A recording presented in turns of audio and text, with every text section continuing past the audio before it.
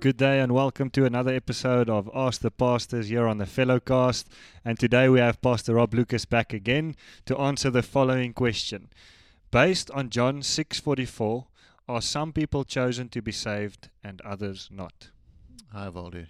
I think that the question is probably asked broader than this text. But let's just look at the text first of all, and then we can look at the broader context of it. The text that we are reading is, "No one can come to me unless the Father who sent me draws him, and I will raise him up on the last day."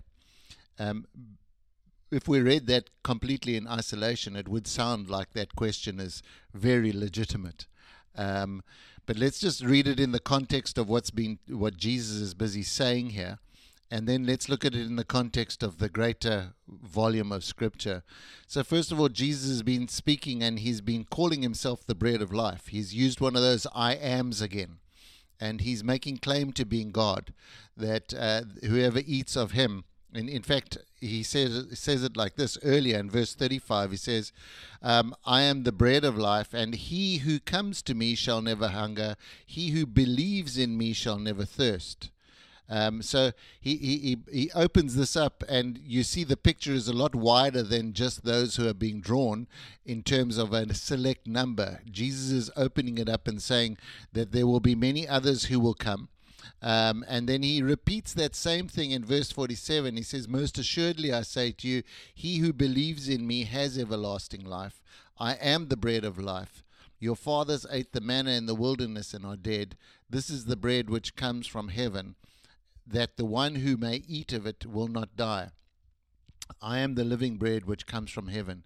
If anyone eats of this bread, he will live forever. And the bread I shall give is my flesh, which I shall give for the life of the world." So it sounds very selective in that verse 46, but when Jesus is speaking, he's speaking about whoever would eat of this. And then we've got to broaden that out into a broader context of Jesus saying that he's come to die for the sins of the world. So we start to see a picture of Jesus dying for more than just a select few, but for everyone. And it is the Father's will that not one should perish, which really means that what the Father is saying is that he's sending Jesus for everyone. And he would delight that everyone would be saved. The notion that God has to choose some to be saved and others not to be saved has a much deeper root than just an understanding of a text. It comes from the philosophical understanding that man is so evil that he cannot choose good. And so God has to choose man for himself, because men are unable to choose good based on an understanding that you're born evil and that as an evil person you don't have that capacity. Well, we would really have to question that, because we have to ask ourselves a number of questions. When David says that I was conceived in evil, is he saying I was conceived evil?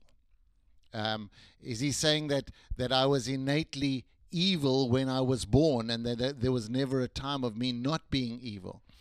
We would have some major problems with that based on Jesus. Because if we are born evil, then Jesus, born of a woman, would have had to have been born evil, unless we jokingly say the evil is in the male gene. But we look at that statement and we have to say, well, if we were born evil, then Jesus must have been born evil. So we're kind of pushing that to one side, and we would rather say we're born into a world that is evil, that there is a prince of darkness, and that we are tempted to sin. But we see on numerous occasions throughout Scripture where God would come and say, I have set before you, and I've set before you life and death. I've set before you blessings and cursings. And then the very next words are, choose. And so clearly Scripture gives us this understanding that we as human beings have been given options, and we've been given an option of Jesus. And we can choose Jesus or we can reject Jesus. But when we come and we say we don't have an option, it's kind of like saying, I don't have a responsibility in my choice. God is forcing me to go in a particular direction. And yet Scripture constantly tells us that we have a choice and that there is a consequence to that choice. For those whose names are not written in the book of life, they will have an eternal consequence in the lake of fire, which was designed for the devil and his angels.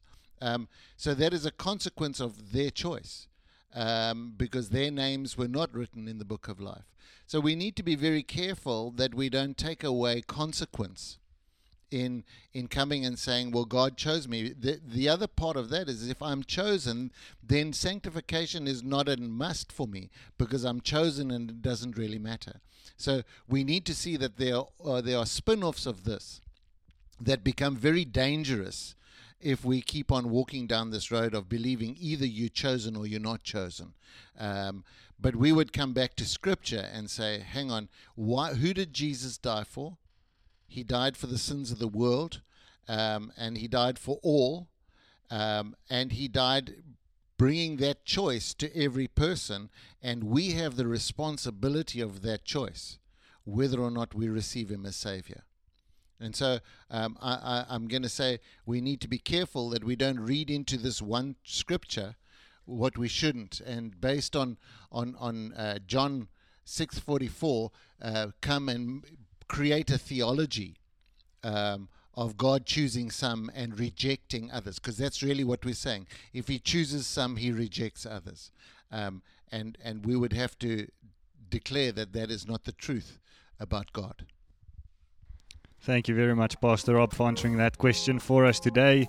If you have any other questions lingering in your mind that you would like to ask us, send those emails through to valdu@thefellowship.co.za, or alternatively, drop a question in the Ask the Pastors box in the foyer, and we'll get to those as soon as we can. Until next time.